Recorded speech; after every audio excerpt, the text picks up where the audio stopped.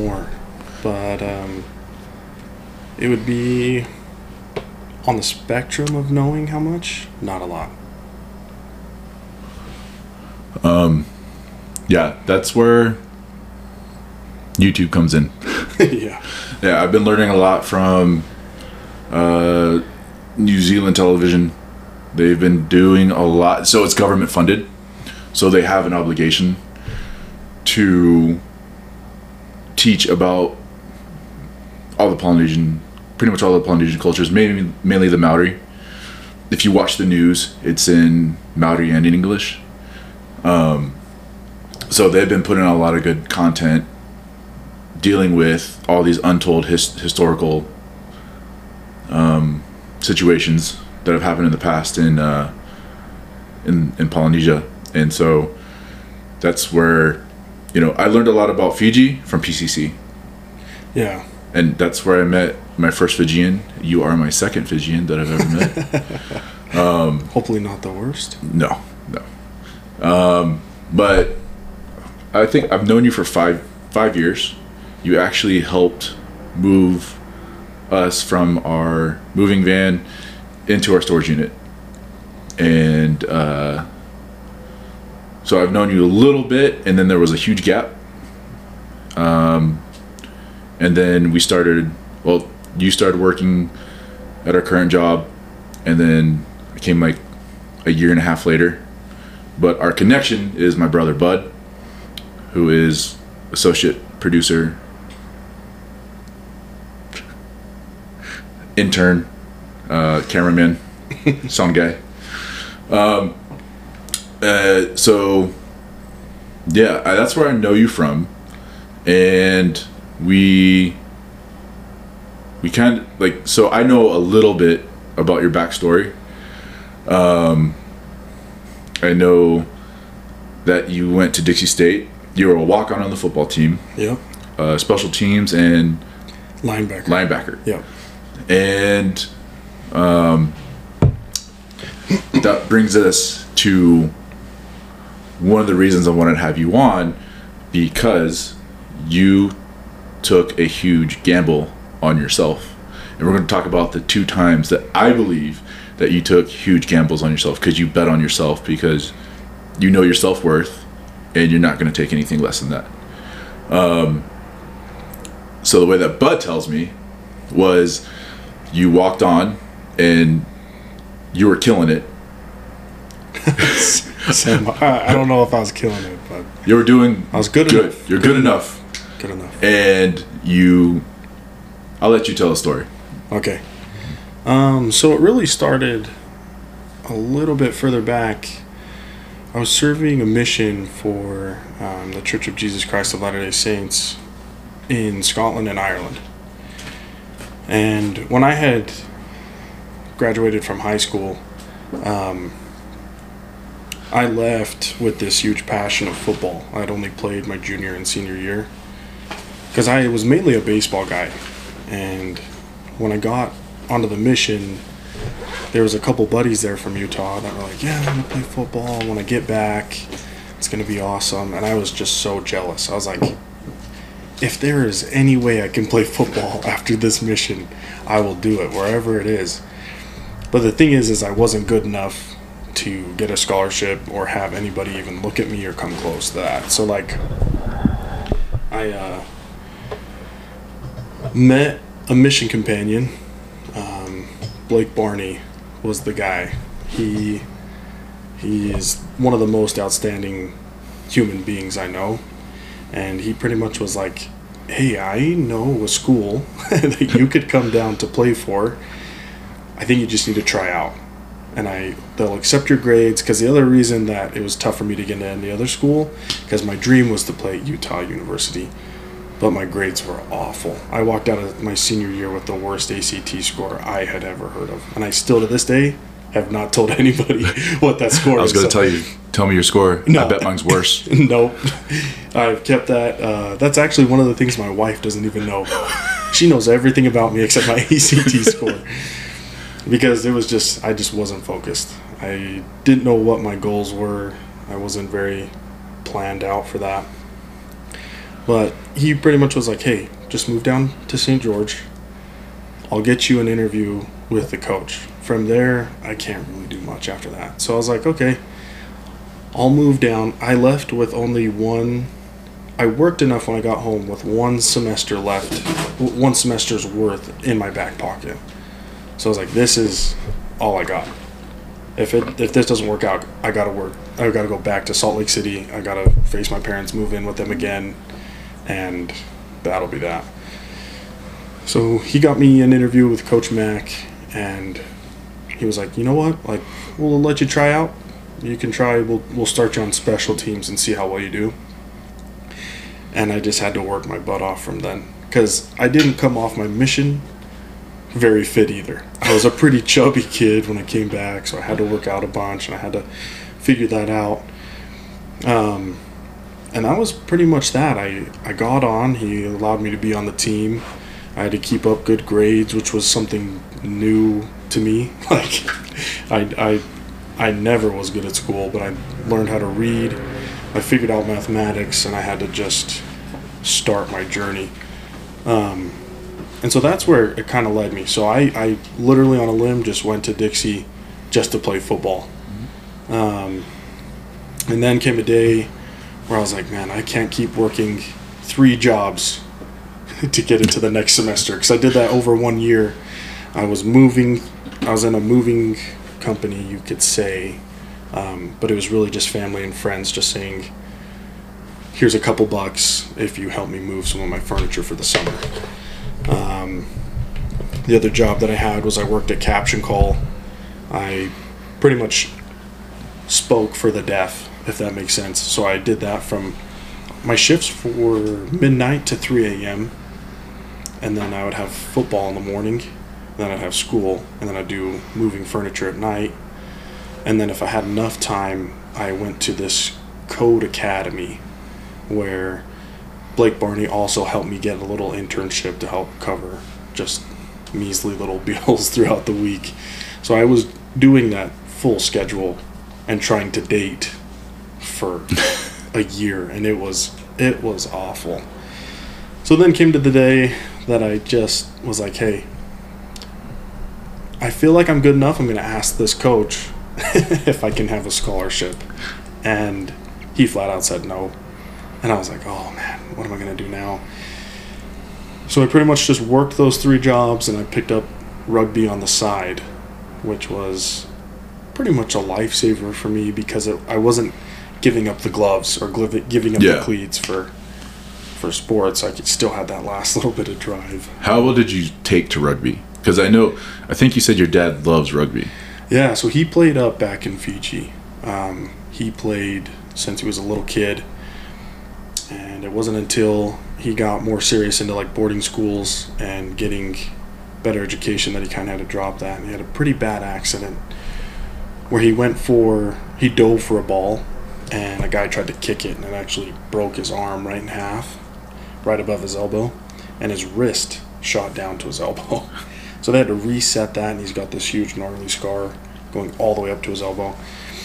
But that was pretty much it. When he moved to the States, he never really taught us rugby or any of his passions that way. He kind of wanted us to kind of grow and develop on our own. So we got caught up in American baseball, and American football, and we just kind of rode with that. And he was like, I just want to see what you guys do. Yeah. So he never taught us. In after football, getting into rugby, that was my first experience with actual rules of the game, and not some like pickup game with some friends that we just kind of made it up and just tackled each other for a while. But did you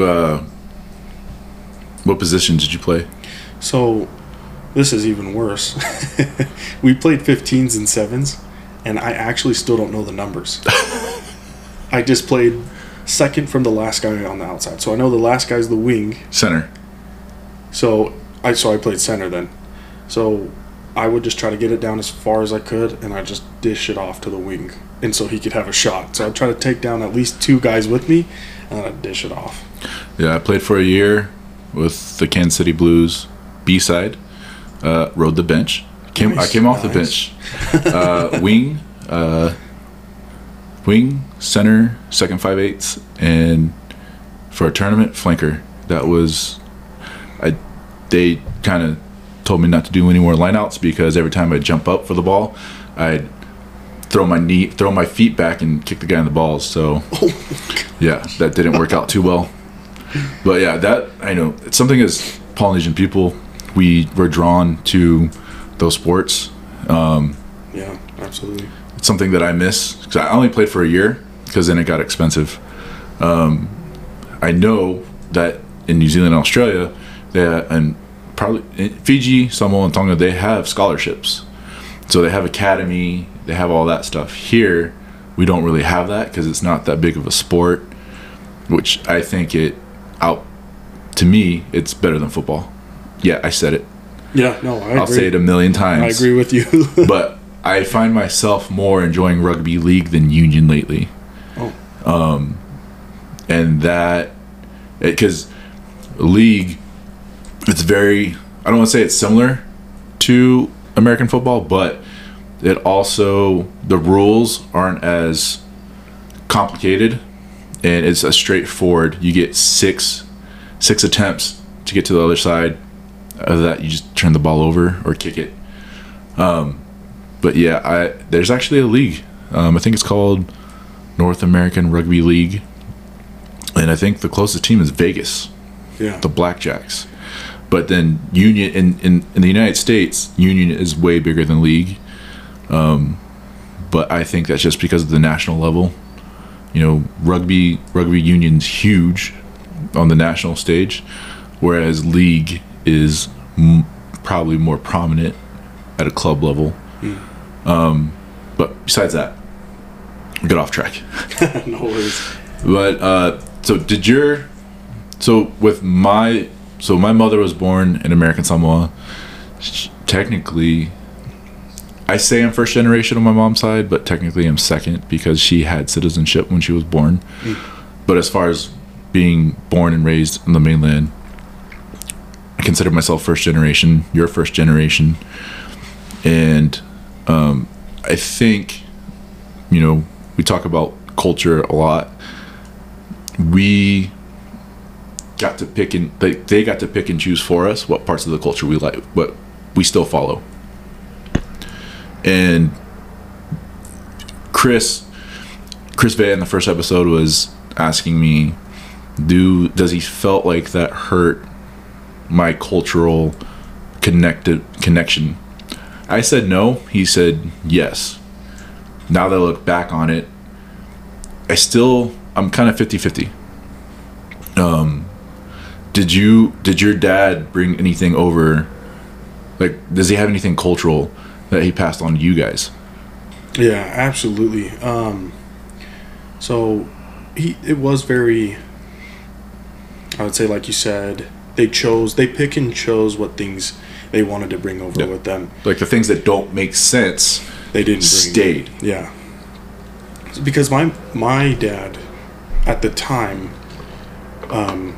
marrying my mom, who was white, so they had an interracial relationship, which basically at that time, like, they got a lot of flack for.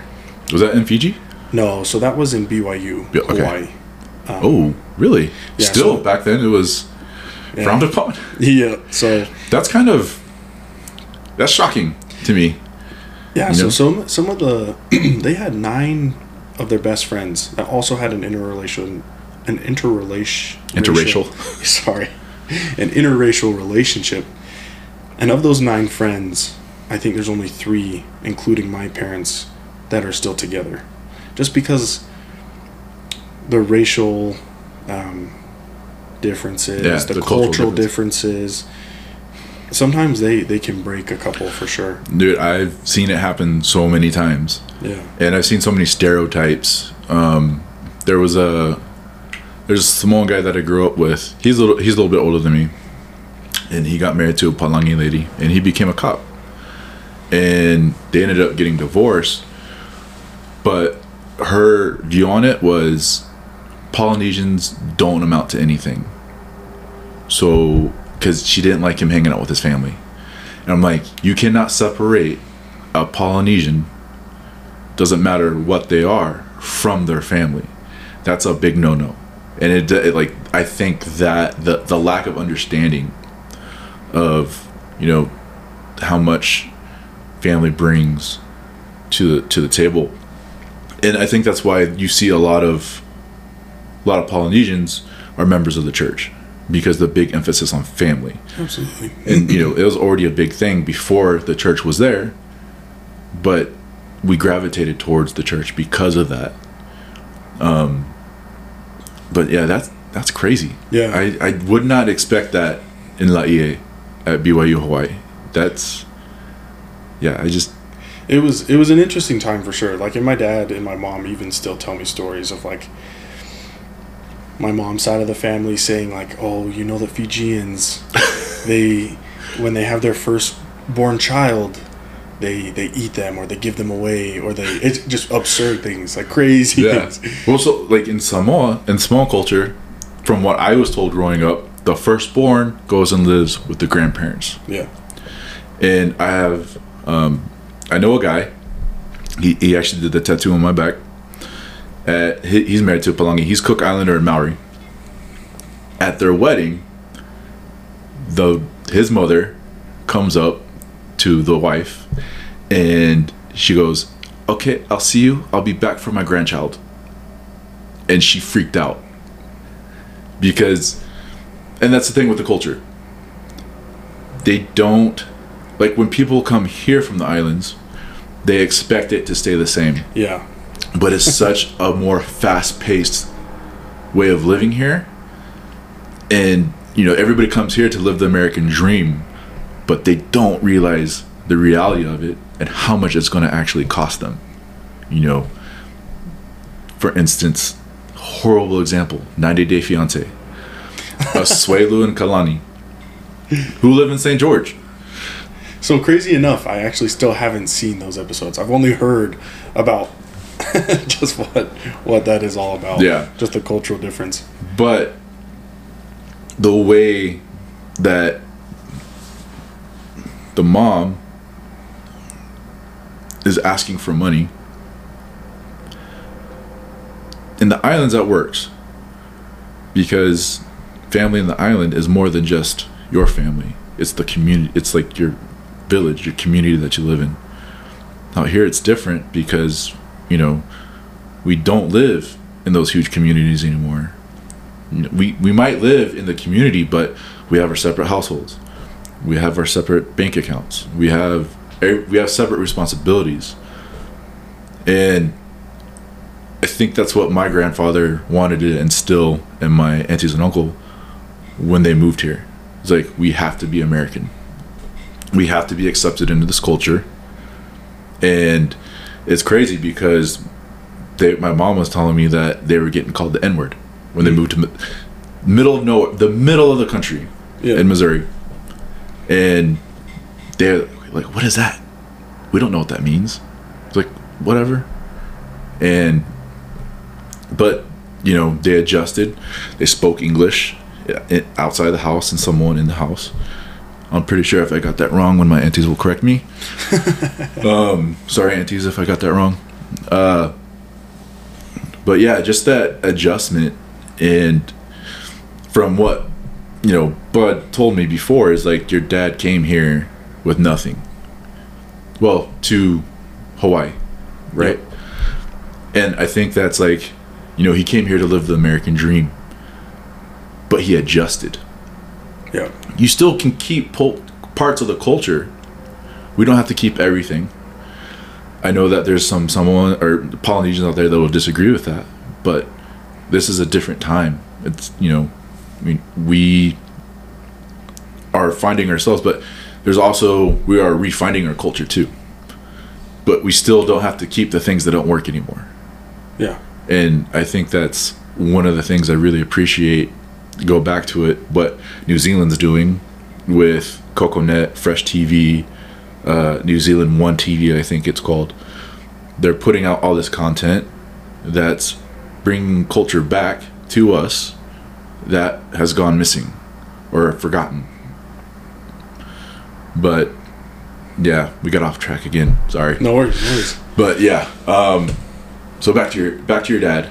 That whole Laie thing threw me off, threw me for a loop. Yeah, it's because that's crazy. Because that when you go to Laie, like that's the first place my family came from. Samoa was Laie. Yeah, and they stayed there for a while, and I've gone there many times. I lived there for 4 months, and you just don't see that type of interact. Well, from my experience, I was only 10. I didn't see that type of experience. Yeah, I got made fun of before being Hapahali, but I didn't care because they call me Hapahali, and I'm like, I'm half poly. Call me Hapahali all you want. Call me Avokasi all you want. I'll own it. yeah. But yeah, so from Hawaii. Yeah, so it was from Hawaii. It was kind of crazy. He actually got on scholarship to perform at the PCC, but the scholarship would only cover his school and his room, so his room and board pretty much. After everything was said and done, he would have $1 left, and that would be what he would use to save up to go out on dates with my mom or whatever. But they captivated their relationship there, and eventually they got married there. But with that whole family and point and cultural differences, there was a lot of things that my dad had to change, and that I think he wanted to instill in us of things that he had to let go when he moved over. So my mom kind of got a little bit homesick, and when they got married, they actually moved to Utah. So just like you said, the number one rule is you don't separate a Polynesian from his family. But that was his separation. I think I want to say it was 20 plus years. My dad just called his family on the phone, and he never went back to Fiji. That's crazy. It is crazy because you get really homesick. It's crazy. Like, what family does for you when they're there for you, how they can provide or support is pretty crucial. But he knew that he couldn't go back because he couldn't progress if he kept going back and trying to catch up and just see how his family was doing. It's not that he didn't forget them, but he would support where he could. It was always the most interesting argument. My dad would always send money back to family. So my brother and I, we loved sports, and a lot of the times we wouldn't get new stuff, new or the top of the brand, top of the line or whatever. You get the Rydell's instead of the Nikes. Yeah. So because he would support the family over there, and they didn't have much. My dad would tell me from time to time, a tsunami's hit the island, I'm going to send money back, because homes would get wiped out, and part of our family was living in a cave. I think what that would do to one of us, if we found out that some of our family was living in a cave on rocks to sleep on, I think we would move back and say, what can we do? But he knew he had to stay here. It was interesting. He landed after finishing school at BYU Hawaii. He got a teaching job up at Kearns Junior High up in West Valley, and that's where we were. His teacher's salary job at that time, I have a picture of it, and I wish I would have found it before, but I think his salary was $15,000 a year. So every school year was $15,000, and he had 5 kids at the time. And I remember him getting pretty emotional about it, but he said, over my teaching career, we never got on welfare. We never took church assistance, because I never wanted my kids to feel like they needed help that way, or that they would put up right then and continue to push to get more and strive through any hardship that was going on. So along with his $15,000 a year salary, he would send money back home, and then with whatever left, we had top ramen, PB&Js, and frozen pizza. It was and spaghetti. I ate that so much growing up. But it taught me a lot, because his main goal to teach us, I think, was to never feel like you needed handouts, at whatever point in life. And I think that came clear to me when I got to college myself. I was probably making like $100 every 2 weeks, enough to fill up my tank of gas, get to school. There was even points where I had to walk to school, to the college, and then walk to practice, and then walk back home. And not that like I'm saying that's any wowing accomplishment, but I feel like there's a lot of people and a lot of people out there that do that same thing, because I think that's what we're trying to instill as a community now, is like we will strive to do whatever we need to do. But yeah, I'll probably get flack for this, but I feel like when Polynesians moved here, you know, kind of got lazy. But who am I? I'm just an Afakasi guy. Yeah, my opinion's only off of my uncles. Yeah. Some of them are lazy, for sure. Well, no, like just not a majority of them, but you like I think, and that's what plays in the stereotype. So you see those Polynesians that get the stereotype of, oh, they don't work, they just sit all day and they eat. That's all they do.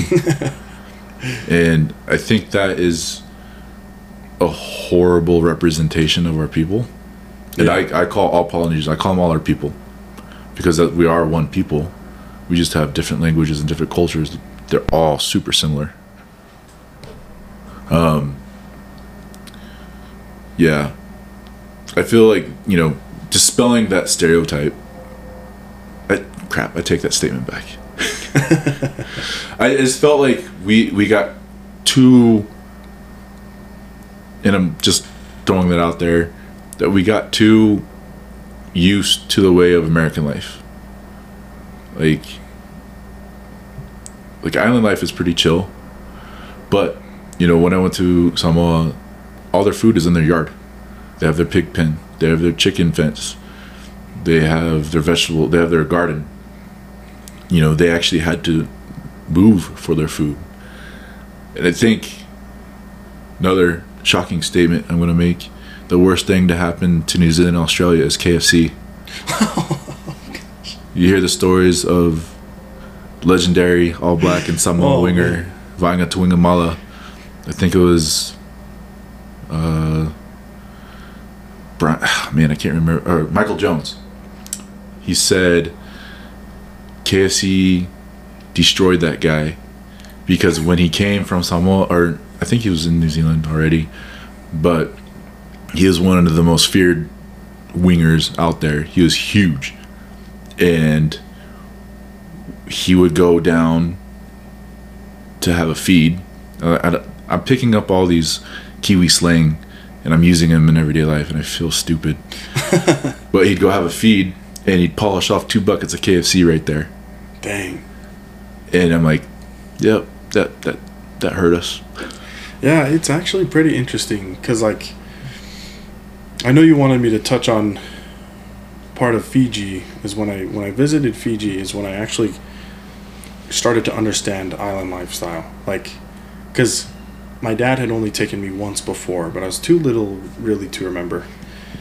And when he brought me the second time, like, I actually learned an incredible amount of actually how hard life is out there. Just like you said, like, you have to, I would see some of my cousins and I'd be like, hey, what are you up to? And they'd be out, like, oh, we've got to go catch fish for the day. I mean, there's not just a food reserve that they can pull from. Yeah. We don't eat. Yeah. Yeah. Like, so if I don't catch, then we don't eat tonight. And because you're in tonight, I have to catch a lot. And I was like, whoa, you don't have to catch it. You don't have to catch like more than normal. He's like, no, I'm excited for you to be here. Because I think one thing I didn't know is that the people in the islands are all rooting for the people who are over here. Mm-hmm. It was incredible to walk into one of my grandma's homes, which is just this tiny little hut. And she had pictures of me. That's crazy. Pictures of my siblings. Pictures of my wife. Pictures of my dad. And I had never met her before. And I come walking in, and she just starts crying. And I'm like, holy cow. They're like, this is amazing. Like, they knew everything about me. Yeah. But that's because my dad was so good at keeping communications back and forth and letting them know when we were coming, or it was our birthday and this is what we did. And it was very simple stuff, but they remember so well. And I remember when I left, they were saying, we hope you continue to do well in work and all your aspirations and your ambition. We hope it grows, because they're just rooting for you. And it was the craziest. I had never met people who were just so pumped for me to just succeed in life. Well, and they're very interested in your life over here, but they're also very, very loving, very welcoming, and I think that brings to another point where the culture and somebody from outside the culture might not jive. Like, there's no such thing as private property.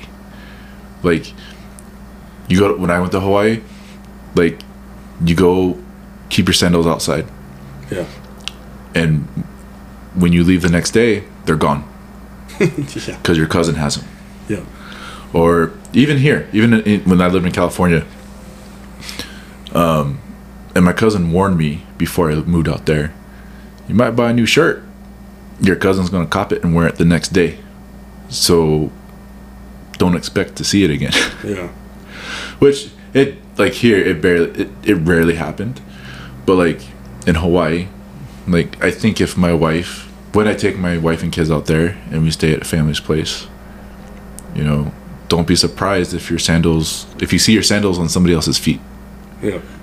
Because that's just the way it is. Yeah. It's communal. Yeah. You know, we take care of each other. Someone's short on food, you know, we're always there. And I think that's, something that I learned a lot when I went to Samoa, is I got the nickname Umu because I wanted to learn, and I was in the Umu the whole time, the outdoor kitchen. I shaved the coconut for the parosami, and I was there. I helped kill the pig. I helped gut the pig. I helped shave the hair off the pig. Yeah. And that was a big deal to me because I was learning. I almost got a tattoo, and I was 15. My mom put a stop to that. But to see, like, I have 3 kids. Mm-hmm. Their biggest dilemma is what video games are going to play. Yeah. And we have 2 Nintendo Switches. And if you go to the islands, they're like, what are you arguing about? We'll take turns. Like, we'll wait our turn. Yeah.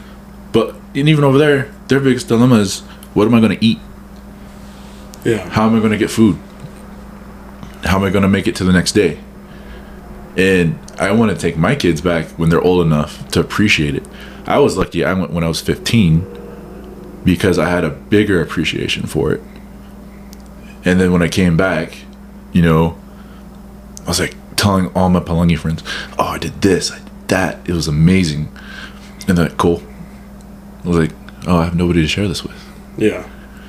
And, but yeah, that, that culture clash. But did your wife have some, like, culture shock going over there? So she did in a couple ways. One of the things that I think shocked her probably the most was how early everybody got up. And that was because they needed to beat the sun, or else it was too hot to work in the day. You know what I mean? So we would get up. And my dad's always instilled in us to get up early. I don't do it as well as I should now. But he would always get us up at around like 5 a.m. Or he would be up at 5 a.m. And he would make it known, like, I was up before any of you could even fart in the morning. Like, so we would get up really early. We'd walk down to the beach.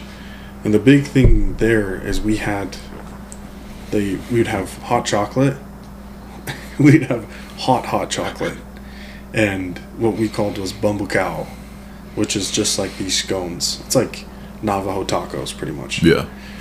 And we would just dip that in butter and jelly. And what we'd do is we'd just eat it by the shore. And we'd kind of wake up and we would start moving. But my wife, she'd be asleep, or she'd be sitting on the couch just with her eyes closed, not really even operating at all. But that was one of the culture shocks. And one of the other things was just how amazing the women are over there. Because traditionally, the women did all the cooking. Yep. They did all the cleaning. The men just had pretty much a lot of fun. We would go drink kava till 4 a.m, come back, sleep, wake up late, and then we'd go fishing or whatever. But she was just amazed with a lot of my aunts. One of them was pretty much her guide over there. Her name's Auntie Laite. And she pretty much walked her through, okay, when we walk in the house, we walk through this door, or when we come in, we got to make sure our sulu's on. And because she was American, she would just be wearing her short shorts. It was hot. She had a tank top on. She's like, okay, we make sure we cover up here. This is a really respectful family home. We wear our sulu. And she was amazing with my wife. And my wife, even to this day, she just shed a couple tears, just like of how kind, how loving, and how even my family knew her before. Yeah, like she had no idea that was going to happen. But she would sit down for dinner, and they would serve her first, and she would feel almost obligated to be like, well, is there anything I can help you out with in the kitchen? Can I help cook beforehand? And it was kind of cool to see her kind of dive into that culture for a little bit, and then also have her be reciprocated on the other end of almost how easy it is over here. Like for dinner, I know normally it's just the husband will get home. I guess like the classic thing is the husband comes home, has a beer, expects a sandwich or something like that. But I feel like over in Fiji, the culture's completely different. It's like pampering all the way in and out. Like as soon as you walk in the door, they're making sure you have a drink. You sit on the floor like over there, which doesn't sound much better. But I felt like I was like being cared for at all times. They would ask, have you slept yet? Do you need a nap? Do you need a blanket? Do you need a water? Do you need anything? Instead of just like a home-cooked meal and then that's it for the rest of the night or whatever. How were the mosquitoes? They were crazy. My wife hated it. Dude, mosquitoes in Samoa, rough. Yeah, dude, it was bad. Did you guys have mosquito nets? Yeah, so we brought a little like 2-man tent that we'd sleep outside. Like we wouldn't even sleep in the house because they didn't have enough space. So we just slept outside. But when we were inside, we slept in the house once. And that's where everybody wanted to sleep. So we're like, oh, let's try sleeping inside. We'll just sleep on the floor. And she hated it. She was like, can we go back to our tent? Because we leave the windows open to catch the breeze. But if you leave the windows open, the mosquitoes are coming in. So she woke up with just mosquito bites all over her face, all over her arms. And she was like, I want to sleep in the tent the whole time. Because we kept it zipped and no mosquitoes could get in. So that was another culture shock for her that I think was a little bit rougher, but not that bad at all. So correct me if I'm wrong, the main point of going there was to buy land to start a kava farm. So, yes, it was for the kava farm, but it wasn't to buy land. The main objective that my dad wanted to have coming over was really to introduce me and my wife to the family over there. That was the main goal. But yeah, so he does have a business over there.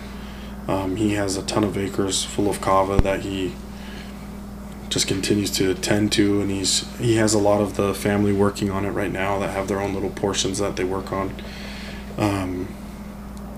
But the main part of it for kava was to show us that his work didn't stop. Like even though he had left, he was still working on things back in the kava farm. So a lot of the things that he did was to just help benefit the home. Like my mom always, I feel like, thought, oh, he's just trying to buy a shirt for those kids over there. He's trying to buy, but he actually made a much greater impact. So like one thing that he contributed to was building a school out there for the kids.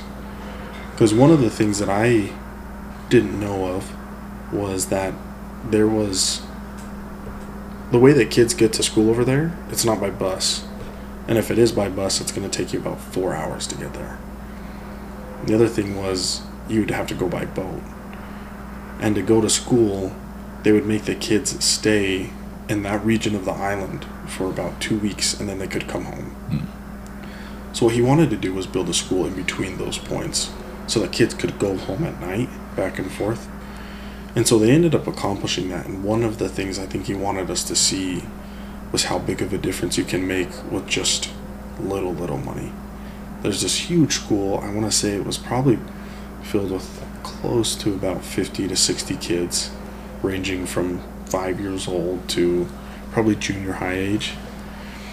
And so that's a lot of the Kava farm building and the school. That's a lot of the things that he contributed to, and will eventually end up paying off later on as we continue to sell the kava around and stuff like that. Have you learned a lot about the cultivation and all that? Did your father already knew all this stuff? Knew all of... About cultivating kava? Yeah. That's pretty dope. Yeah, he knew exact. And even to this day, he's like, man. So what you do with kava is you have to find the right land. So actually the kava that he's growing isn't even on his homeland. It's actually on another island closer to Nambumbu, but he had to find the soil that would hold on to the root. But pretty much what he did is every year he would go back and he would plant a couple acres worth of kava and see what grew. And eventually he would plot an entire land, like seed an entire lot, and then the next year he'd do another lot. Because kava, the older it gets, the stronger it is. It's kind of like wine. Yeah. The older it gets, the better. And he found that if he let his roots sit for 5 years, it would be the best kava. It would be the strongest. It would be the most potent. So you wouldn't need as much. But you could have a lot if you grew a bunch of it.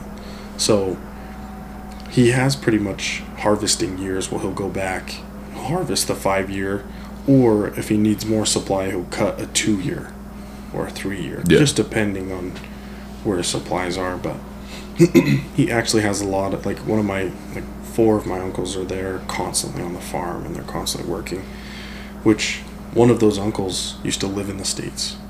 So they just take their turns rotating through prepping the land. So any chance that you're gonna get any of that kava out here? Yeah. So we never go kava dry? We always have, my dad always has a ton. So whenever I go up north, I usually bring back down probably like 2 or 3 pounds with me, but they end up always getting there. I'm like wiped out dry by like the next like 2 weeks. I've never had Fijian kava, only Tongan kava. It's pretty good. Tongan kava's good too. They say that's the strongest, but I heard Vanuatu and kava is pretty strong. Samoan kava's kind of weak, I guess. Hey, I'm just going off what I was told by other Samoans. Let's get on that. Let's get some soil samples. Yeah. Let's bring some. I don't know what they're called. What, the kava roots? No. The people who study plants. Oh, botanists? Botanist. Or, I don't know. Yeah, maybe. Let's get some botanists over there. Botanists might be insects. Yeah, I got a degree in history, so I don't know. Me either. But the kava farmer was interesting. So he just gets I wouldn't say monthly, but we get every time someone travels back or goes there and travels back, there's always an extra suitcase, and it's always chock full. So there might be another trip here soon. We're trying to plan one maybe next year. Yeah. So was that the last time you went? Yep. So yeah, that's pretty good. Yeah. So we'll see how many times we go back and forth. But it's a learning process. Oh, absolutely. You literally get to know your roots. Mm-hmm. And when you have kids, it's something that you can teach them. Yeah. You know, it doesn't matter. My brother Jake came up with this term because he's a quarter Samoan. He called himself Afa Kasi. Yeah, I don't know if that's real or if that even makes sense, but I like it. So we're claiming it. This is the thing. It doesn't matter because my kids are a quarter. Wait. Yeah, they're a quarter. And I've gone over this in the past podcast, but I really want them to know their roots, their culture. I want them to know their entire, like, my wife's Cuban. I want them to know their Cuban history, their culture, as well as their Samoan culture. It's important. We reposted a story from Fresh TV, and it was from one of the elders talking about it's up to this next generation to keep the culture alive. It's up for us to keep our language alive. I barely know Samoan, but I'm learning. I barely know Fijian. Yeah, and that's the thing. We have the tools at our disposal now to learn, because before, we had a book and we had our family. Yep. But life's crazy. Football, baseball, basketball, you're always busy. You got school, you got church, you got all that stuff. But now we have apps, we have YouTube, we have all these different things. And I think that's one of the things about this podcast is we're not just, Samoan Language Week ended 2 weeks ago. We're not just, just because I'm Samoan doesn't mean we're only going to celebrate Samoan Language Week. Whatever Polynesian culture has a language week, we're throwing it up. It doesn't matter. This is not just Samoan centric. I've had one Samoan on this podcast. The first person was Tongan, the third one Hawaiian, and now I got the Fijian. It's not a quota system, guys. It's not racist. But, to get out there and showcase our knowledge and what we're about, it's something that's important because we can't let it die. Because once it dies, it's gone. And that's a big concern for me, because I've dealt with not feeling in touch with my culture because, being kept out of it, certain aspects of it. Did you have to deal with it? Was there a Fijian community up in where you guys lived, or was your dad like the only one up there? I wouldn't say he was the only one. Somehow he found a Fijian somewhere that he could go mix the grog with, he could go really live some of that culture, or have some of that culture still a part of him while he was up here. So I wouldn't say he was the only one, but there was not a lot. And he would have to he would mix with Tongans, Samoans, Hawaiians, because I think what he came to find out when he left his family, that there is a greater community of just family even here that we can hold on to, we can grasp, and that is the Polynesian community. I've never been to an event where I didn't feel like I wasn't at home, or I didn't feel like I felt off, or every time I've gone to like a wedding or a dinner or whatever it is, it was always so welcoming. A kiss on the cheek, a hello, or even a hello or greeting in my own tongue, or in Fijian, which was really, to me, super respectful, because even though I didn't know it as well as maybe I wanted to or should have, it was always there, and their hands were always welcoming, And so I think what my dad tried to do is he's tried to implement that in all cultures. So he lives in a little rinky-dink neighborhood up in West Valley, and there's a lot of widows there, and there's a lot of Mexicans or Caucasian or whoever, just a random assortment of people. But whenever he goes into that neighborhood, I always see him picking up trash from gutters, from other people's lawns. I'm like, Dad, what are you doing? Why are you doing that? And after so many times, I saw there was one instance where this lady was trying to get this huge piece of wood she accidentally threw in this giant industrial garbage. And this lady, he couldn't get in it, so he called me. He's like, "Hey, Mark, I need you to come pull this giant plank of wood out." And I was like, "Man, why? It's a Sunday afternoon. We're all at home trying to have dinner, and you're trying to pull out wood from this lady's garbage disposal or garbage can thing."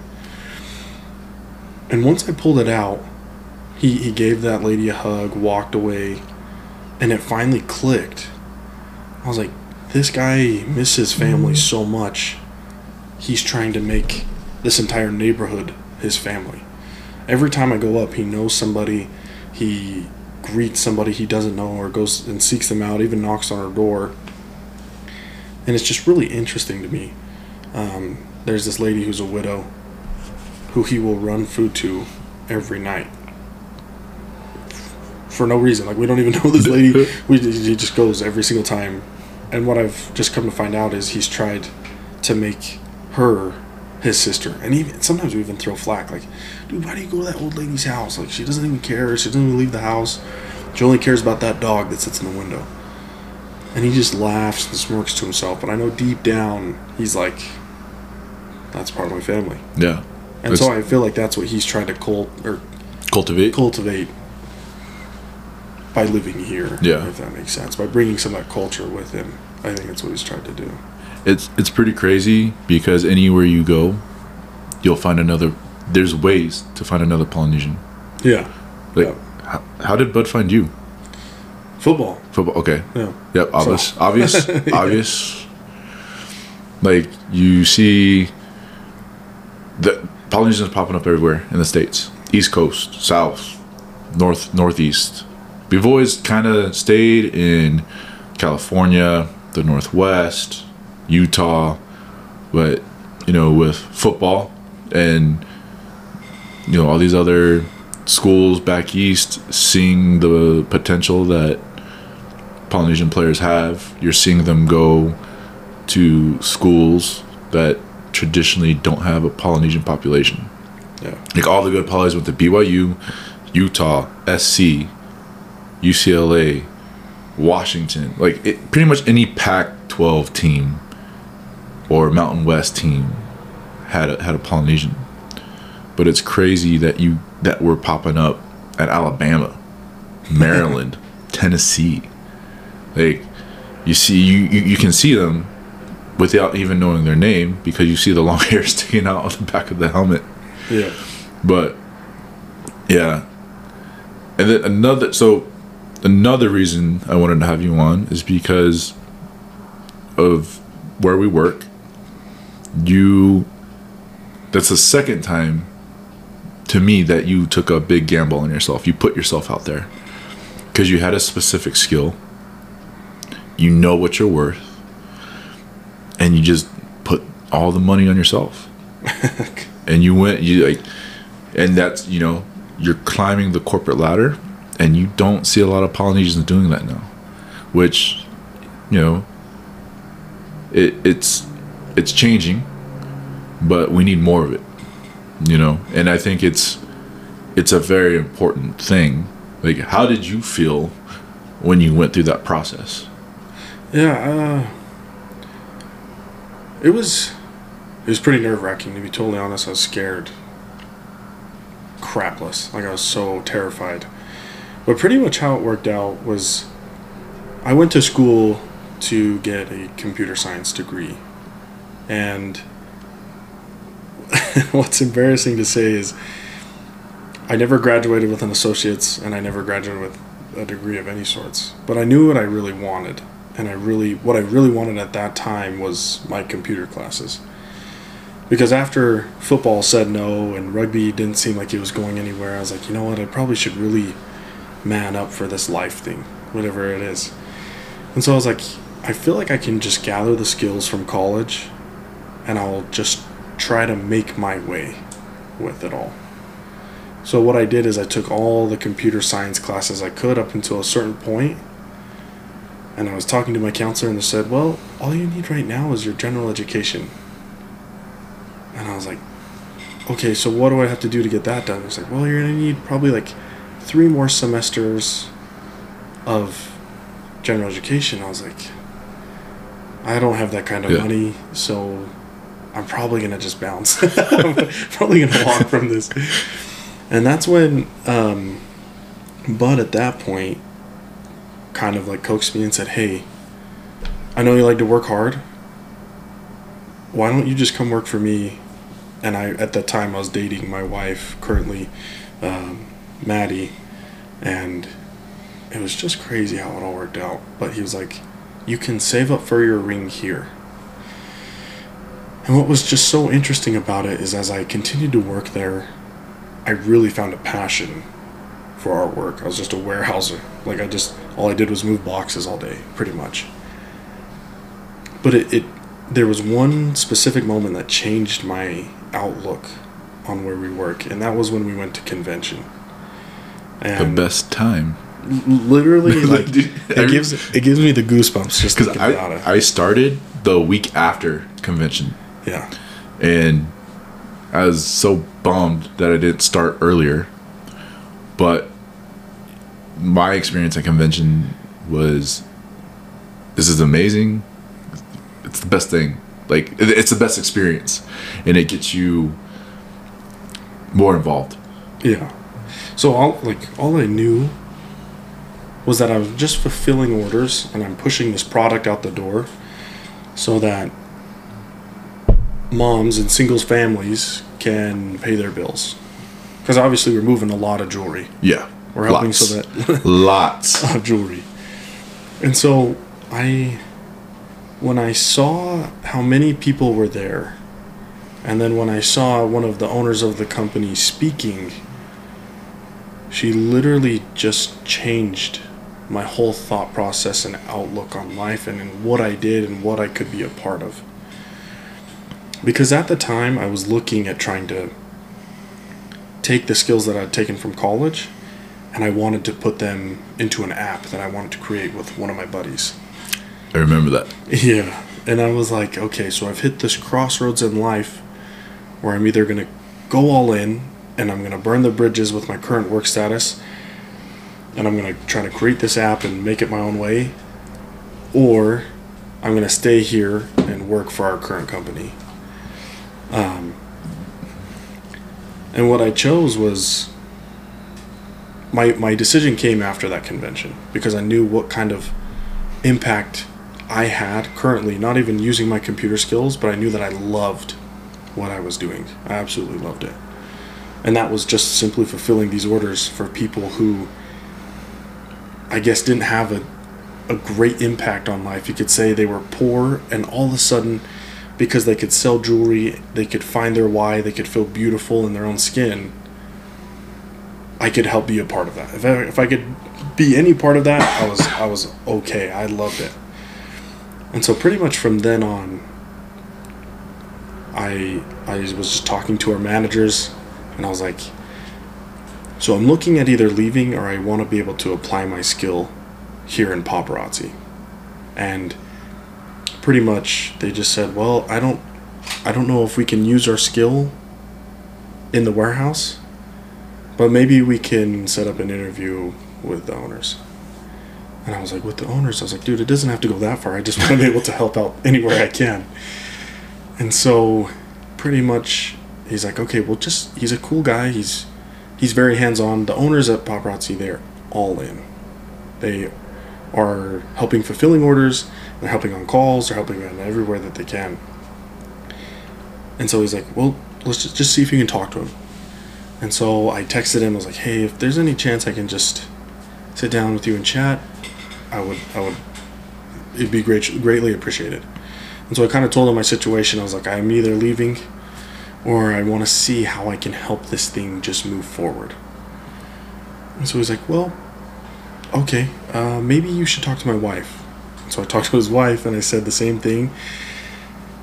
And they came to the decision of, okay, we love that you have passion for it. We love that you found a why in paparazzi of why you fulfill orders or move boxes or whatever. So we'll give you a shot. There's a software that maybe you can help out with, and maybe some computer stuff around the office and printers and whatever. And what she said after that drove the fear of God in me. She pretty much said, So we'll have you come to our corporate office and work for 2 weeks. If you can't figure it out in 2 weeks, we'll just let you go. And I was like, okay. I don't know if this turned into a good deal or a bad deal for me.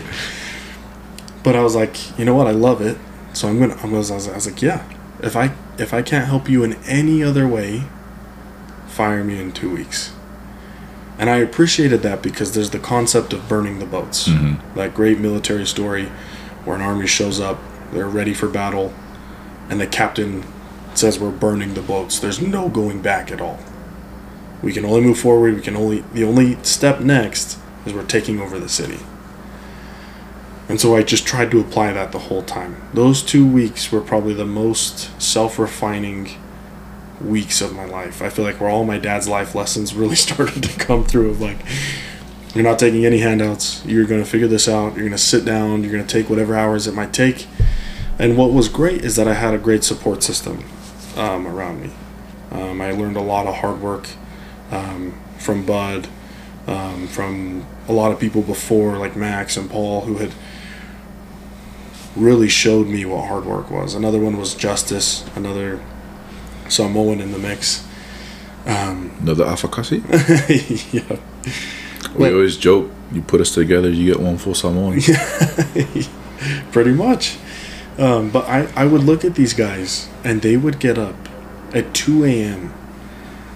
to honestly fulfill the job that was really 7 to 3 or 2 or whatever, like a normal 9 to 5 hourly job would be. And I saw that, and I was like, man, if they're doing that, they must love this thing. And I want to be a part of that. And so eventually from that point on, I just went all in.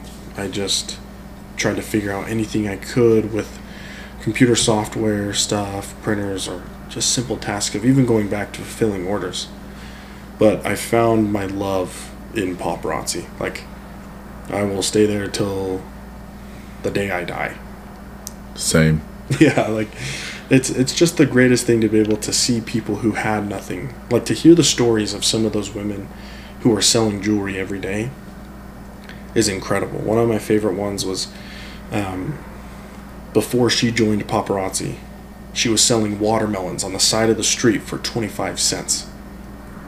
And she would barely sell enough watermelons to give herself food for the end of the day. So what she actually had to do to join paparazzi was she asked her money for family to get her first, I guess you could say, starter pack and start selling jewelry. But that's always kind of stuck with me, because when you hit rock bottom and you're backed up against the wall, you'll do whatever it takes to get to the next point, to try to get comfortable again. And it's cool to see their hunger not die. They're still striving to become great. And then it's interesting to see those who get full, or like they're satisfied and they stop pushing. But I always see my dad, and even where he's at in his old age, he is still striving to do more. He's always trying to help his community or help those in need. And I felt like I've kind of taken that upon myself in my own work, as I'll help anybody who's in need. And if there's anything I can physically do with the education I've been given, even the opportunities I've been given, I feel like I need to give back to that community or whoever I can help, if that makes sense. Ever since then, I feel like if I've lived by those two rules and living under God, I feel like I've been okay. Has your dad been pretty proud of everything that's happened? Yeah, it's he has been proud of me, and it's humbling for me, for him to come down and see what I've been able to do physically and mentally, and being able to like grow as a man, I guess. It has been an amazing experience. Everybody loves it when their parents tell them that they're proud of them.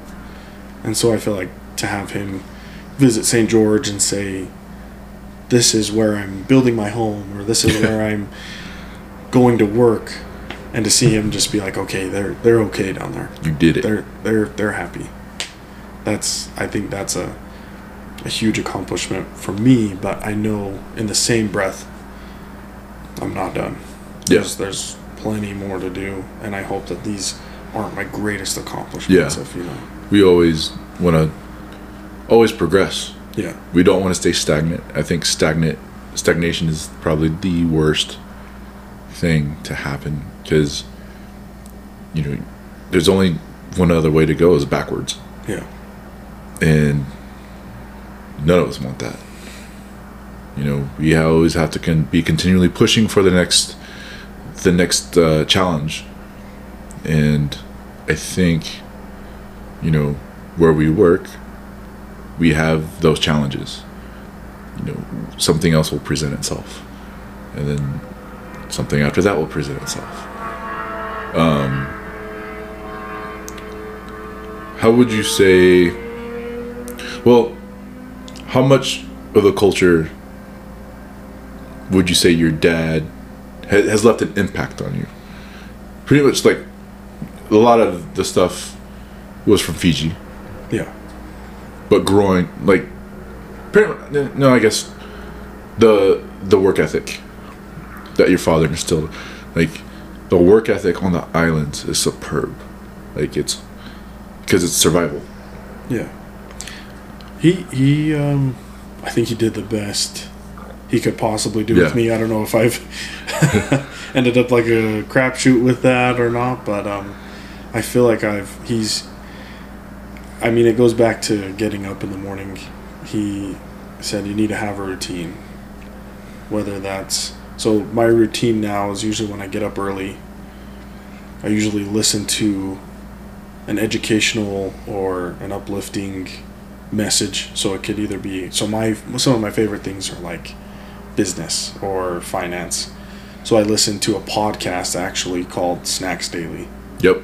And I listen to that because it gives me just some information in 15 minutes. And then I'll move to either like a conference talk from the church or something weird like that. But just those two little things can just propel me into that day so much better, with a better mood, with a better everything. It actually makes the work ethic that I set out for the day, it's out on the right foot. Yeah. I can either apply what I learned in the morning, or I can try to find the principle throughout the day, if that makes sense. So whether it's staying late, which it doesn't always have to be staying late at work, or it can be getting X amount done in a certain time frame, is usually like, if I can pull off that goal in the day, then I succeeded at that day. But it takes a lot of work to think through some of those issues, or even help somebody else solve that issue for themselves. Because a lot of what my work's turned into now is kind of helping the processes move more smoothly, I guess. Whether it's getting product from a different building to another building, or if, let's say, if we're trying to figure out what jewelry deadlines we need to hit by certain deadlines. The smoother I can make that transition, the better we're off. Yeah. But I don't know if that answers your question. Yeah. Yeah. All right, we're gonna wrap up. Favorite Fijian rugby player? Tuisuva.